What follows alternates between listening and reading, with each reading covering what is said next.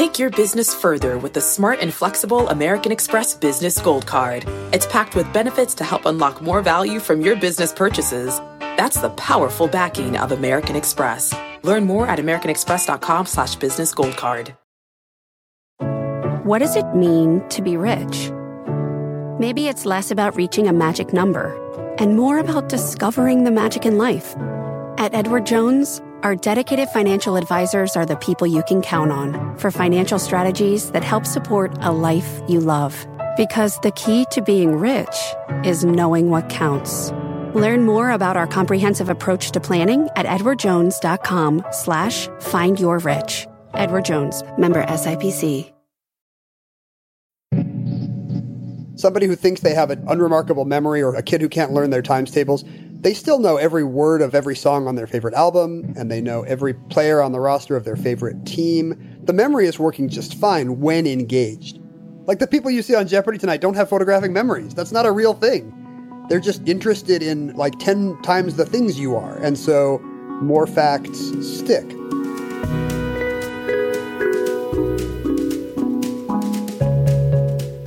So everybody knows Ken Jennings, the amazing Jeopardy champion, 74 straight wins. He won the greatest of all time tournament.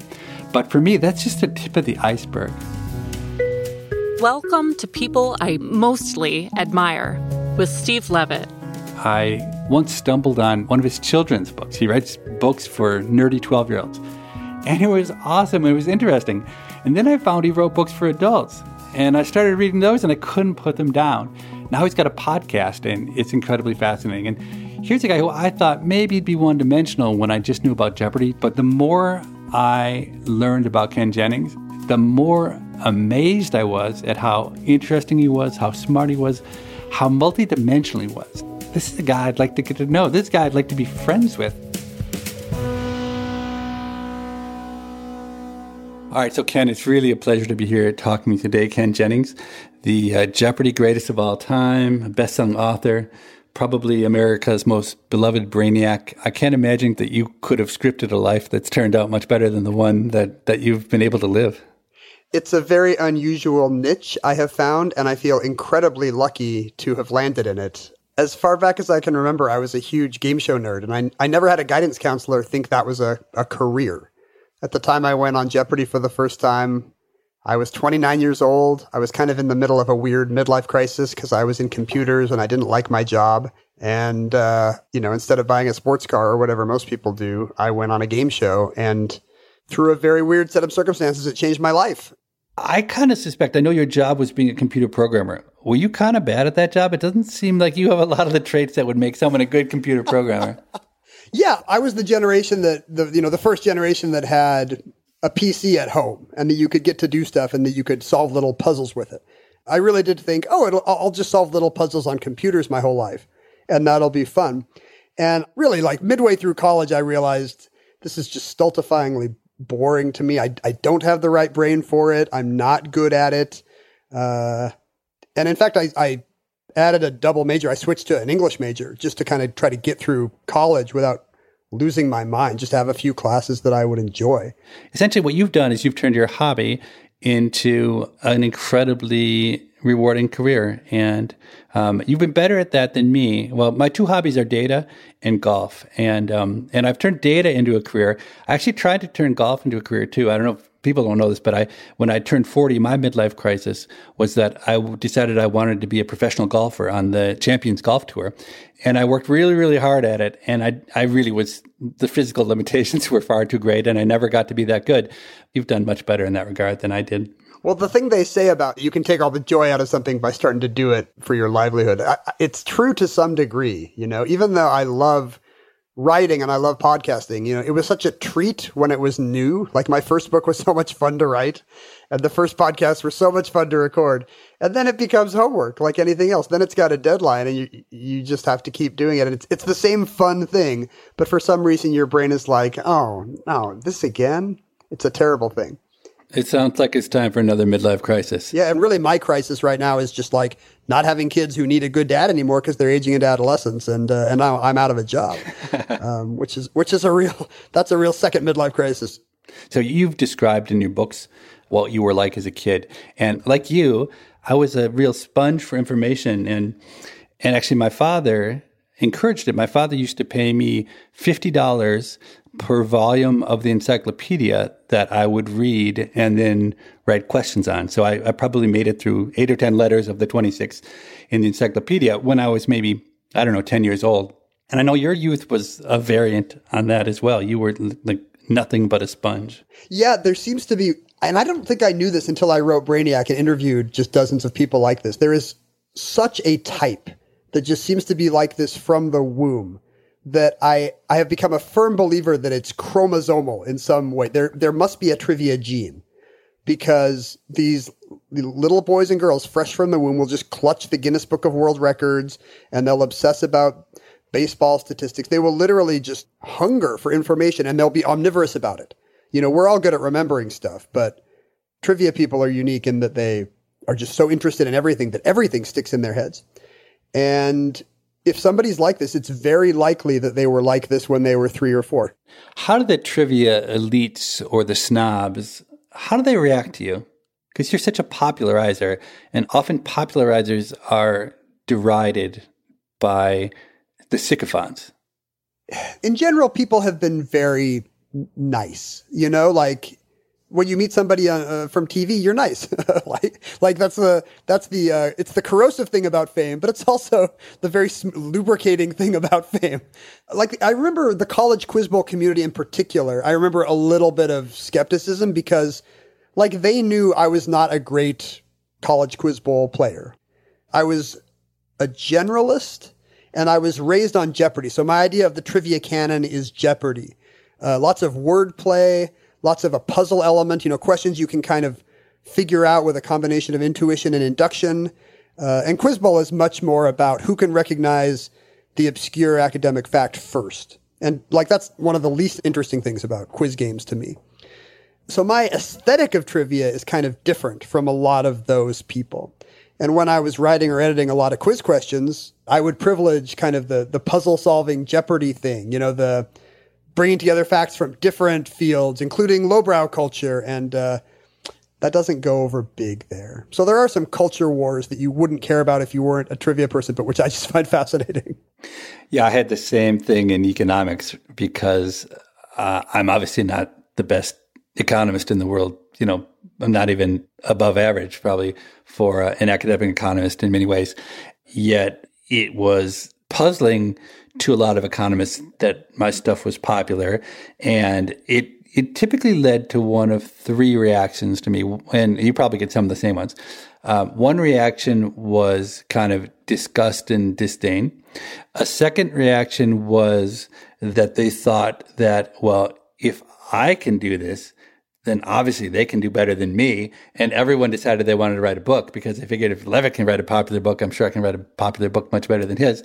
And the third reaction was to say, hey, this is great news. Since Freakonomics came out, there are more economics majors. And since there's a limited supply of economics professors and a bigger demand for our services, my salary is going to go up. Yeah, I can see analogs to all those. It's when a subculture gets a little bit of a spotlight, it's exciting. But then it's like the little band you love going big. And so there's downsides as well.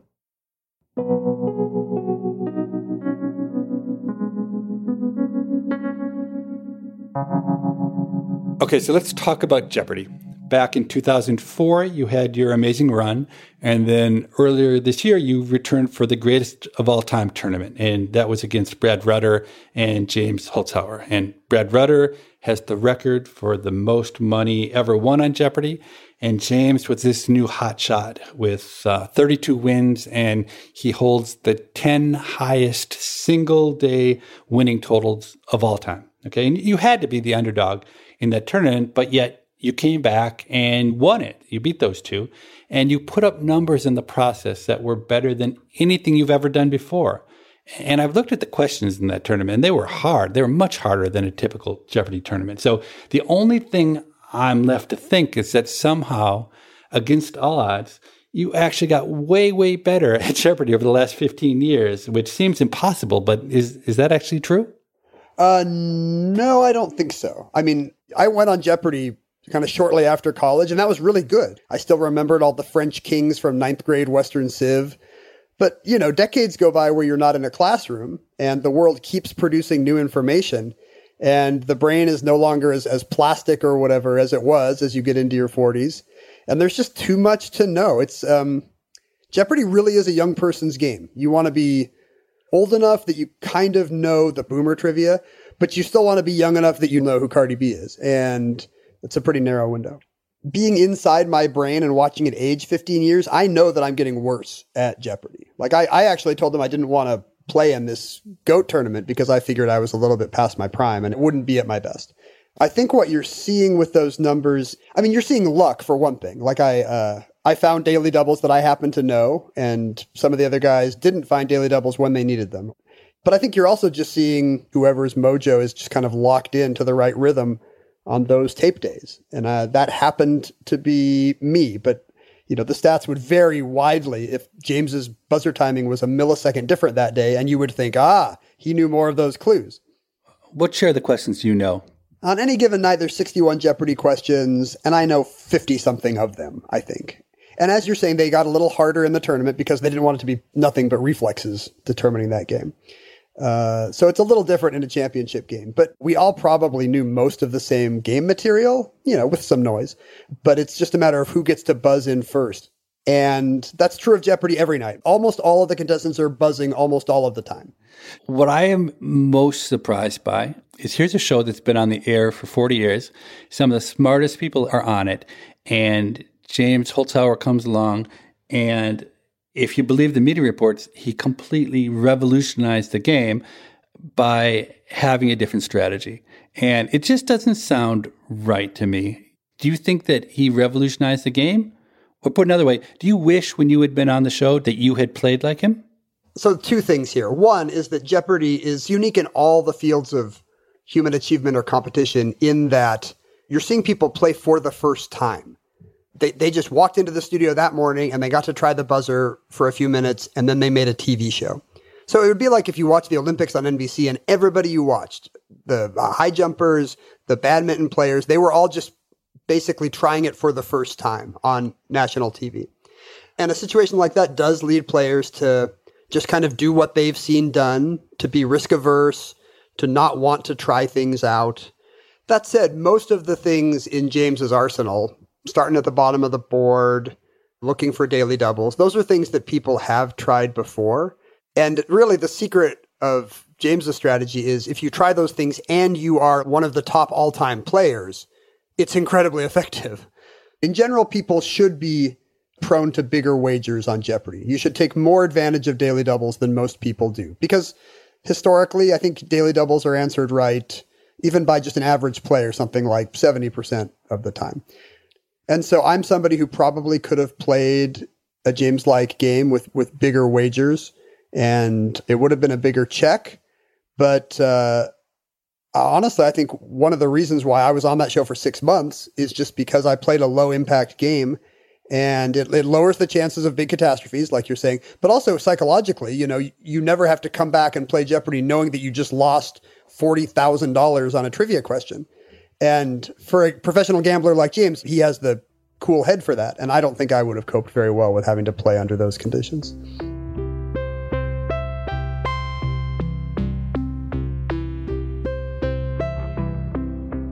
So there's something in one of your books that really struck me, which is there's this sense of knowing that you know something well before you actually can articulate what you know. And that is, I think, really the secret to being good on Quiz Bowl or on Jeopardy. And it's an interesting phenomenon about the brain that I've never really heard discussed anywhere. Have you reflected at all? Do you have any sense of the deeper meaning of that? Yeah, you have to learn not to, as you say, not to buzz in when you have the answer. You have to buzz in when you know you can buzz in with the answer. So it's a kind of meta-knowledge about the brain. And so much of these games are really meta-knowledge. It's not just producing the right answer. It's being able to think through, is this answer too obvious? Is this answer too difficult? Does this fit the previous clues in the question about chronology and gender and geography and so forth? There's a lot of heuristics like that going on. But yes, the sense that and I don't know if everybody can do this, but to be aware of the existence of your fact or ability before you can actually produce it is super important to Jeopardy. And I have no idea if it's important to other areas of life. You know, I never talked to a good NFL quarterback about this. I wonder if quarterbacks have the same sort of sense of they know what they need to do before they really know what it's going to be, and it allows them to react somehow more quickly. But most of life is not about speed. And so I don't think we practice that skill very often. I think things we don't practice, we're not very good at. There's a big problem when rookies play Jeopardy type games in that they're extremely resistant to trying to answer. And, you know, afterwards you'll say time and you'll say, oh, well, no, actually that was Kazakhstan. And, you know, somebody will be like, yeah, I knew it was Kazakhstan. And they're right. They did know it, but they're extremely resistant to answering the question. And I'm sure that goes back to just humans being bad at gauging risk.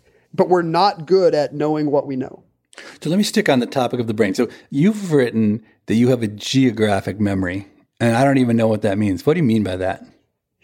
I did not understand this about myself until I wrote a book about my childhood love of maps and geography. I wrote a book called Maphead about people with weird geographic quirks and hobbies.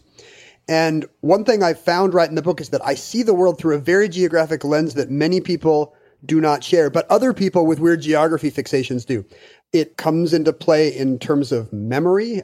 I will find that I often kind of file stuff away by place. If I learn something new about Ecuador, a halo of associations appears all related to Ecuador, not so much related to the narrative I'm hearing about or the time period or the biographies of the people involved. It's all about the place. You know, the volcanoes of Ecuador and the llamas and facts I've heard about the history and the equator. You know, it's all very spatial. And even when I dream, it's often very spatial. I'm moving through physical spaces. I'm aware of where I am on some kind of map. I know where north is in my dreams. I often return to like imaginary areas of Seattle that have like certain kinds of restaurants that don't exist in real life, but which I've returned to multiple times in my dreams and have a vague idea of where they are in relation to me on a city street map. And most people are not like this, but it must just be a quirk of how my spatial reasoning works. Oh, that's fascinating. And so I was surprised that when you were prepping for Jeopardy, you and your wife, Mindy, were working with flashcards. I would think, and most people probably think, that you, to excel the way you have, must have a memory that's so good that you don't need flashcards because you just need to learn something once and you remember it forever. Is that not true? I would say the general rule is if I learn something once and I find it interesting, I think it's more likely to stick. But again, I think that's near universal. You know, somebody who thinks they have a unremarkable memory or a kid who can't learn their times tables, they still know every word of every song on their favorite album, and they know every player on the roster of their favorite team. The memory is working just fine when engaged. Like the people you see on Jeopardy tonight don't have photographic memories. That's not a real thing. They're just interested in like 10 times the things you are. And so more facts stick, I guess. And preparing for Jeopardy, I realized there were some things that were too boring even for me. Like it's really important to know the years of presidential terms. And having kind of a spatial memory, I find that kind of chronological thing just really tedious. And in the Jeopardy Go tournament, James and Brad are phenomenal at it. Like you can tell them battles from the 100 Years' War and they'll know what decade it is. Not because they memorize the year, but just because they can they think that way. And I don't. So, you know, to memorize John Quincy Adams's 1824 election, I had to make up a little story about how, well, imagine Quincy, the 1970s medical examiner, working a 24-hour shift, Quincy 24, and then I could get there that way. But to me, that was way more interesting than a series of Whig politicians with their dates. Do you have advice on how people can improve their memory? The core of it is really your memory is good. Your memory works just fine. It's not a broken hard drive. If you're not remembering stuff, it's because you don't care about it. Like you have not figured out how to up the stakes of whatever it is or frame the knowledge in a fun way. You haven't made it a story. You think classical music is boring, but maybe if you read about the riot at the premiere of Stravinsky's Rite of Spring, it would come to life. Now they would be people and it would be a time and you'd remember that stuff. So I think people mistakenly think they have a bad memory. They mistakenly think things are boring. It just hasn't quite been explained to them right.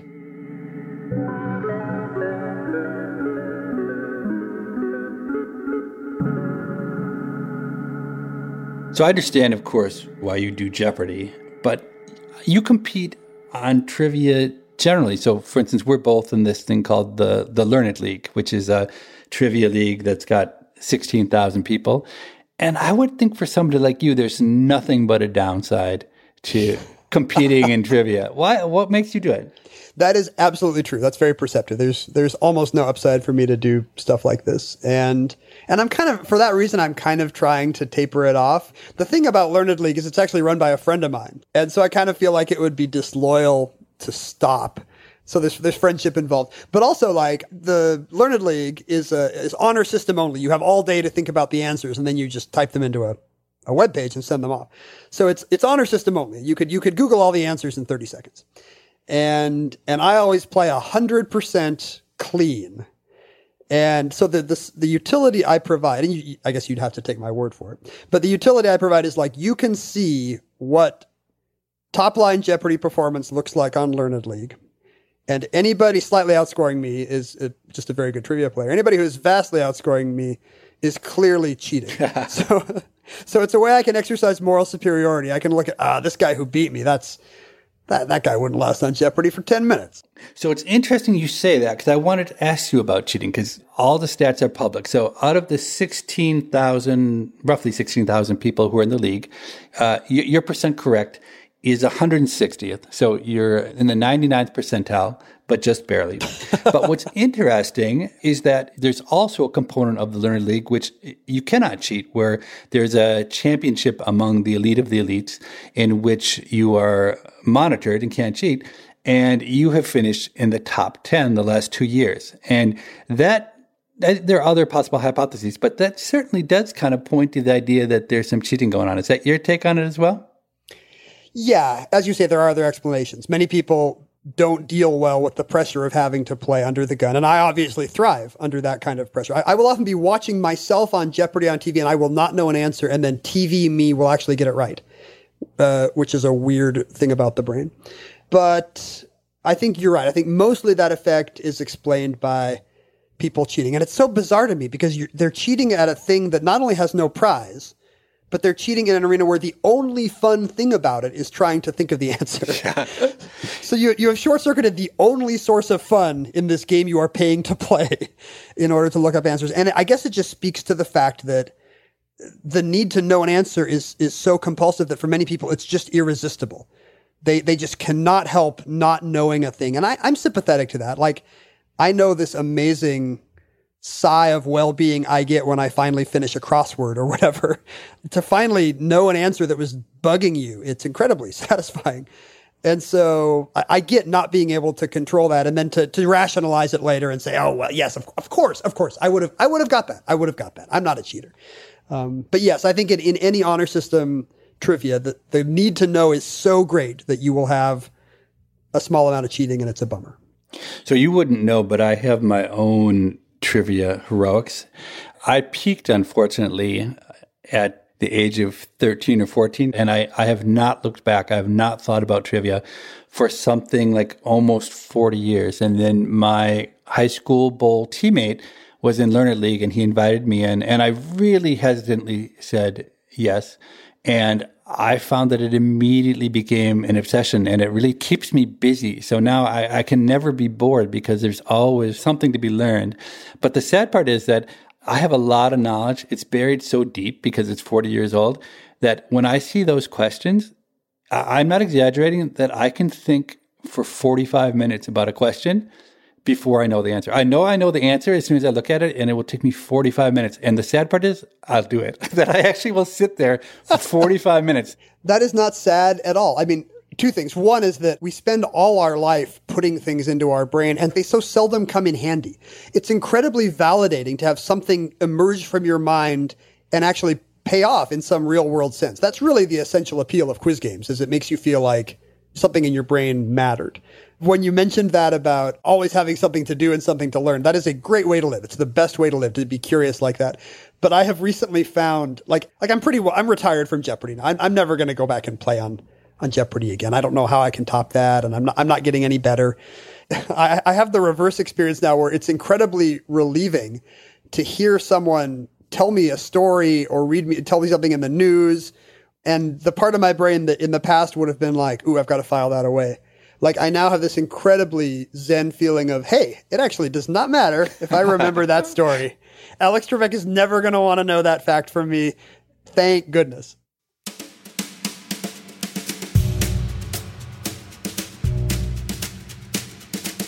You're listening to People I Mostly Admire with Steve Levitt and his conversation with the all-time Jeopardy champion, Ken Jennings. They'll return after this short break.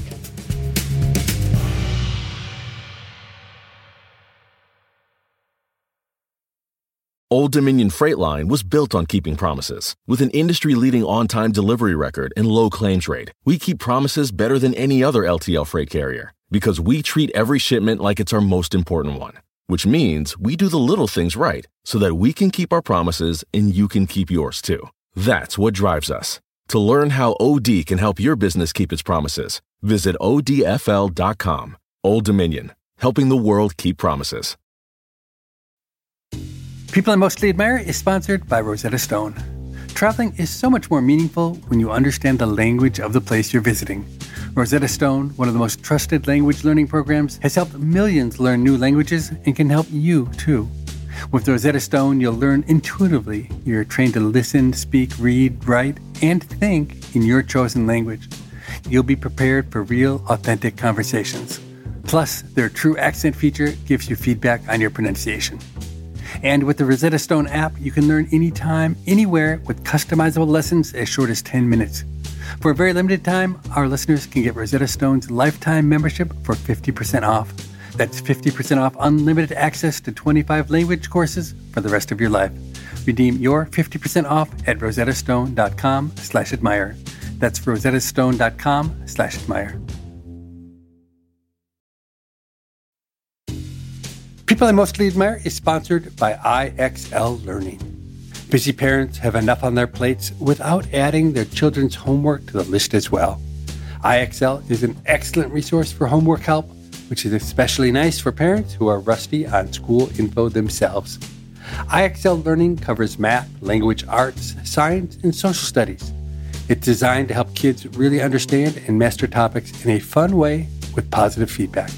And you get one site for all the kids in your home, pre-K to 12th grade. There's a reason why IXL is used in 95 of the top 100 school districts in the U.S.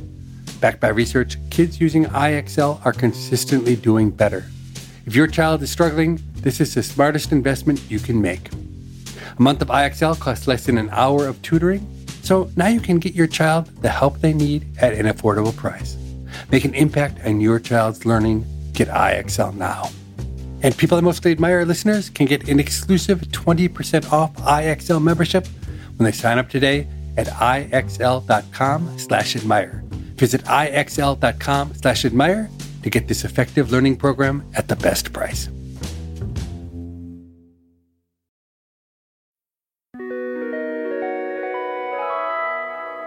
Okay, so let's talk about your books.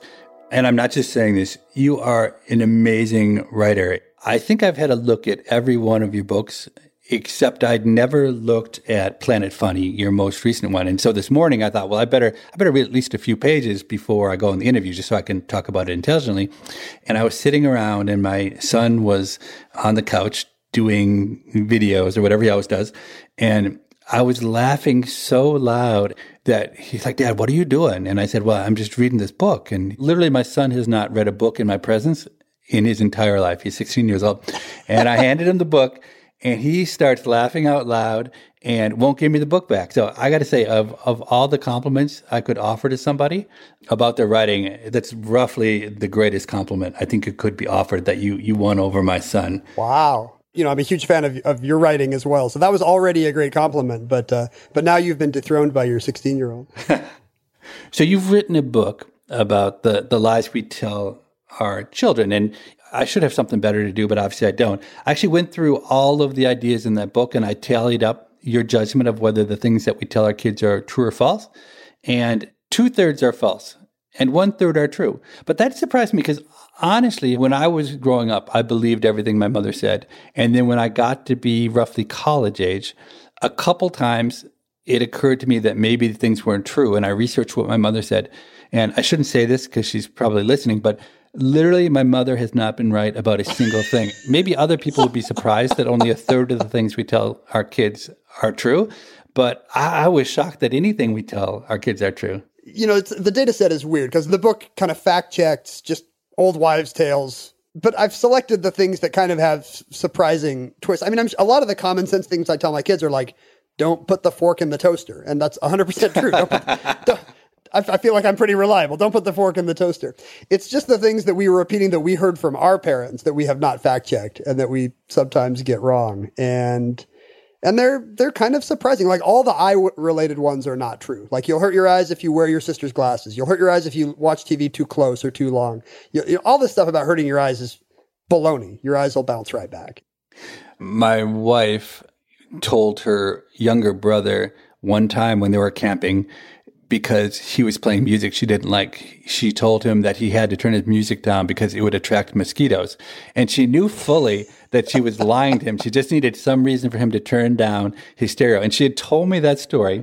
And the amazing thing was not, a year ago, her fully grown, now, 35-year-old brother said completely seriously, oh my God, we have to turn the music down. We don't want the mosquitoes to come and bite us. And I turned and we both broke out laughing. But the power of things you learn when you're 5 years old, they have a power to stick with you and to rule your life if you don't have enough common sense to understand that authority figures are often lying to you for their own private benefit.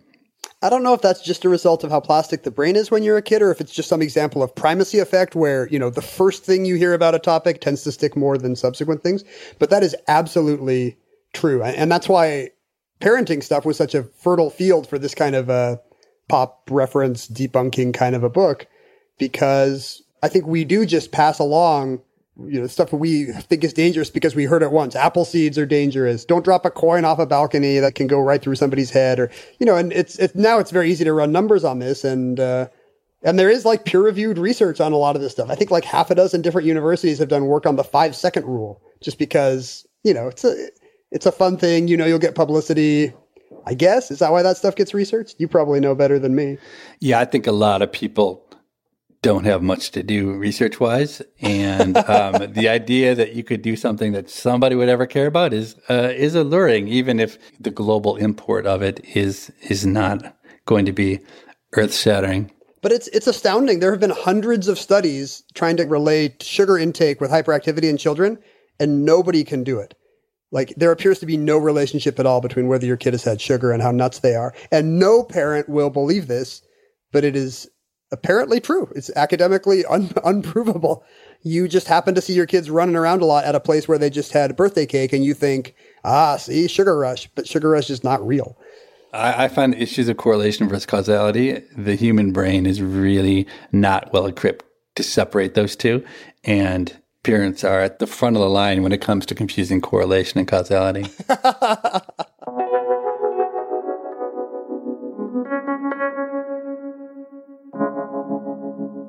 You have a series of books you call them the Junior Genius Guides for smart kids. And these are just incredible books because there are a lot of books written for kids that are kind of interesting, but are, kind of childish, whatever. But your books are, first of all, interesting even to adults. Like I was just reading the one about the human body, and it starts out talking about the elements in the body and how, if you ground up a human body and sold it, that it would go for $160 for the elements, but most of that was potassium. Everything else wasn't worth much. You would think I was a 12-year-old. I was completely taken in by this book. And what I found interesting is it didn't seem like a book written by an adult for kids. It actually seemed like it was a book written by a kid. Have you somehow managed to stay a kid, do you think?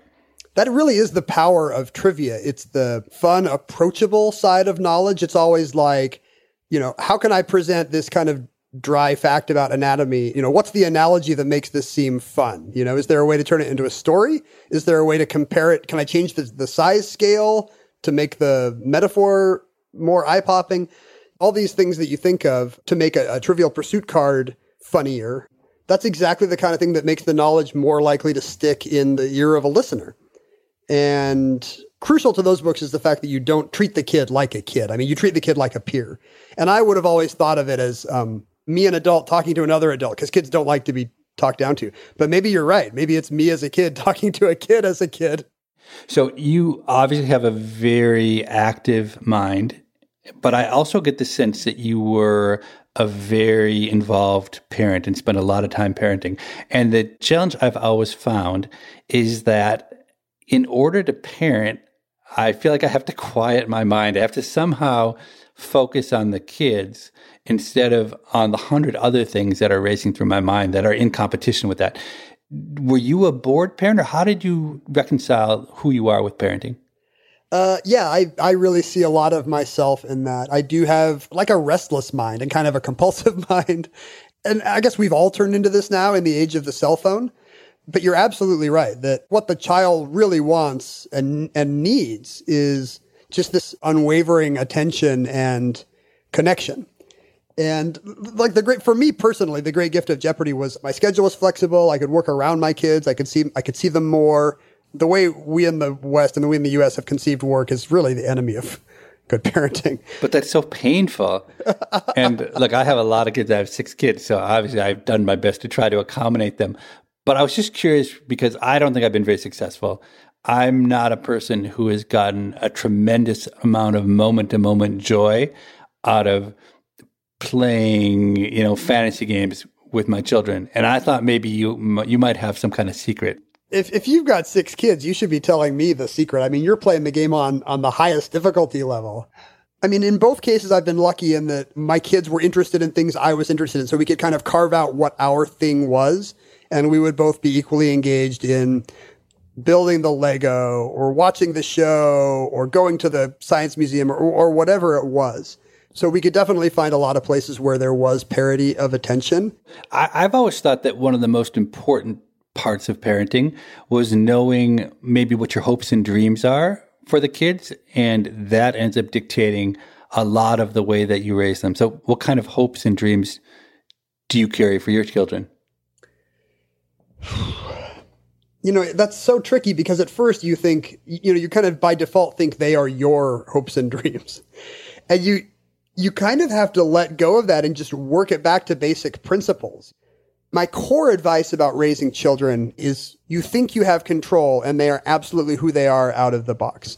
If you didn't realize it with your first kid, you'll realize it if you have a second kid because they will be raised in almost exactly the same environment apart from the older sibling.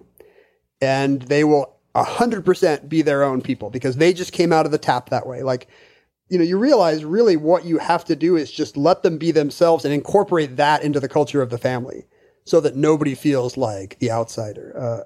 And so like, what are the essentials of the culture of your family? Like your hopes and dreams for your kids might be like that they can retain a sense of humor no matter what happens, or that they treat other people with respect by default, or that they honestly say what they're feeling instead of putting up a front. Things like this might be better hopes and dreams than I hope my kid one day gets into Juilliard. Exactly. So I would say my main hopes and dreams for my kids are that they will be happy and that they'll be nice. Have you consciously thought about principles like that for your kids? 100%. And we actually try to talk about it. I tried to make it collaborative just over dinner or whatever. Like I'm Latter-day Saint. I was raised in the Mormon religion, and there's a real emphasis on just spending family time together, like carve out time on a weeknight. And that's one of the conversations that we have is like, what do you guys think is central about this family? What are the values that are most important? And like, how can we make sure we have those? And it really is always just variants on be happy, be nice. I mean, that's any religion that doesn't do that fails. You were raised Mormon, and then you made real choices for yourself about how to bring spirituality. And I think, so let me put it this way. I think it's incredibly difficult in the modern world to find one's way spiritually. So I'm wondering if you have advice for others on that topic. Yeah, give me 30 seconds. I can mop that up. I guess the core principle that I want my kids to take away, which is extremely hard in modernity, is the idea that the amazing and explicative power of science has improved our lives in a bajillion ways, but it's not very good at replacing the human need for meaning and I guess spirituality in a broad sense. One thing I've really found is that just the sense of certainty from not just angry internet new atheists, but just the culture in general, the kind of certainty that this kind of stuff it's nice, but it's optional. And actually we do have it all figured out and it's all a bit silly to do anything like that. It really rivals the worst kind of religious closed-mindedness that I ever saw as a kid. It's exactly what I see from people online just scoffing at any practice of religion. You know, as if all the great thinkers who were trying to figure all this stuff out were dummies, but Spaghetti Monster 69 on Reddit has this all figured out. And I just want I don't keep my kids from imbibing that. Like, I'm okay if they don't wind up believers, but I don't want them to have considered it unworthy of consideration, you know? Like, I want them to put in the time and ask the questions and to realize that the questions are important because they appear to be optional. So your kids are growing up, you've retired from Jeopardy. Where do you think you're going? What's next for you? Yeah, it really is an inflection point for me. And as I've said, like not needing to be a dad that much anymore. While you're doing it, you don't realize how much of your life is being a dad and kind of keeping the room lively and being a bit of a cruise director and, being the fun dad takes some work. And so having that gone and Jeopardy gone means I get to work more on the things that I've kind of been spread pretty thin because I like to do everything a little bit. So the book I'm late with, which is kind of a fun travel guide to the afterlife, different versions of the afterlife from mythology and religion and TV and everything. Theme park rides, comic books. That actually is finally getting finished now. I've been doing a podcast with my friend John Roderick called Omnibus twice a week that we really enjoy because it's fun to stretch a little. And having this kind of spatial memory that I do, I'm not great at narrative, which is, again, not a good trait in a writer. But it's really exciting to try to work on something new and get better at something no matter how late in your life it is. You know, maybe being on the other side of the screen, you know, people who retire as players, they're going to be coaches, they're going to be GMs, they're going to be booth teams. I don't know if there's such a thing as a professional trivia coach, but hopefully I can do stuff like that from the other side of and it's much easier when you have the answers in front of you. So it's a lot less stressful. Obviously, someday will come when Jeopardy needs a new host. And I think that there will be a unanimous vote for who that new host should be. And, that's going to be you, don't you think? No, that's very flattering. Thank you. But I get asked that a lot, and it's very troubling for me, mostly because it makes me have to think about a version of Jeopardy without Alex Trebek. And I'm not emotionally ready. Like, he's so ingrained in the rhythms of the game to me, having just grown up on his voice, that really people consider him a part of their families. He's in their house for half an hour every night. I can't imagine a version of Jeopardy that is post-Alex. So I'm trying not to. Yeah, I think everyone is.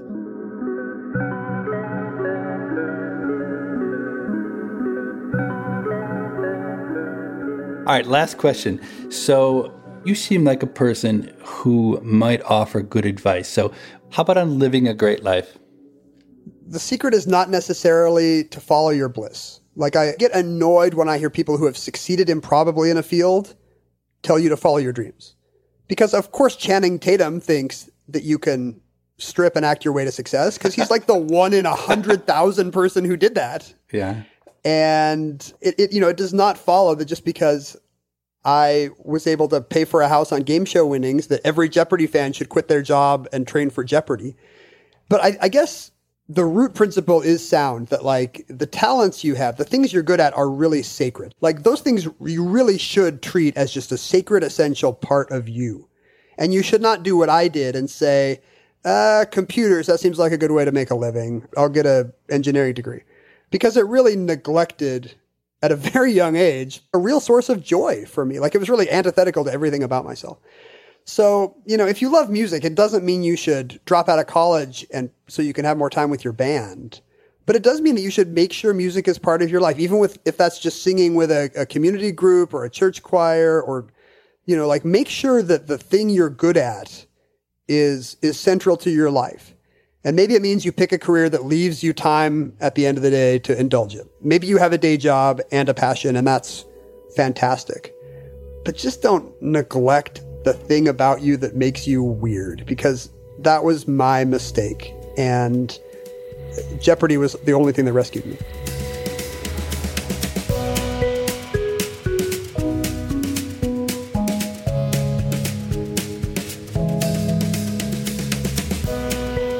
People I Mostly Admire is part of the Freakonomics Radio Network and is produced by Freakonomics Radio and Stitcher.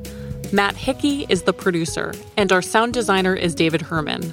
Our staff also includes Allison Craiglow, Greg Rippin, and Corinne Wallace. Our intern is Emma Terrell. We had help on this episode from James Foster. All of the music you heard on the show was composed by Luis Guerra. To listen ad-free, subscribe to Stitcher Premium. We can be reached at radio@freakonomics.com. Thanks for listening.